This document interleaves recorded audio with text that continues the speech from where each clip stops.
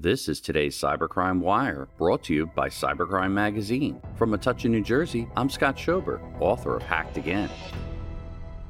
A cyberattack strikes Armenterre Hospital in France, as reported by France Bleu Nord. The emergency rooms of the Armenterre Hospital Center in France have been temporarily closed due to a ransomware attack, which struck at 2 a.m. on February 11th. Patients have been diverted to other hospitals in the Lille metropolitan area. A crisis unit made up of security professionals from the Armenterre Hospital was set up to restore the situation while all of its computers were disconnected from the network. In the meantime, the hackers are demanding a ransom.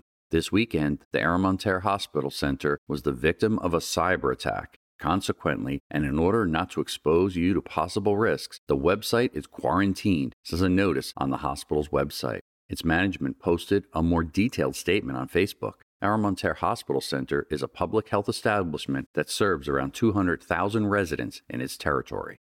Reporting for Cybercrime Radio, I'm Scott Schober, author of Hacked Again. New every weekday, the Cybercrime Wire is brought to you by Cybercrime Magazine, page one for the cybersecurity industry at cybercrimemagazine.com. For more breaking news, visit cybercrimewire.com.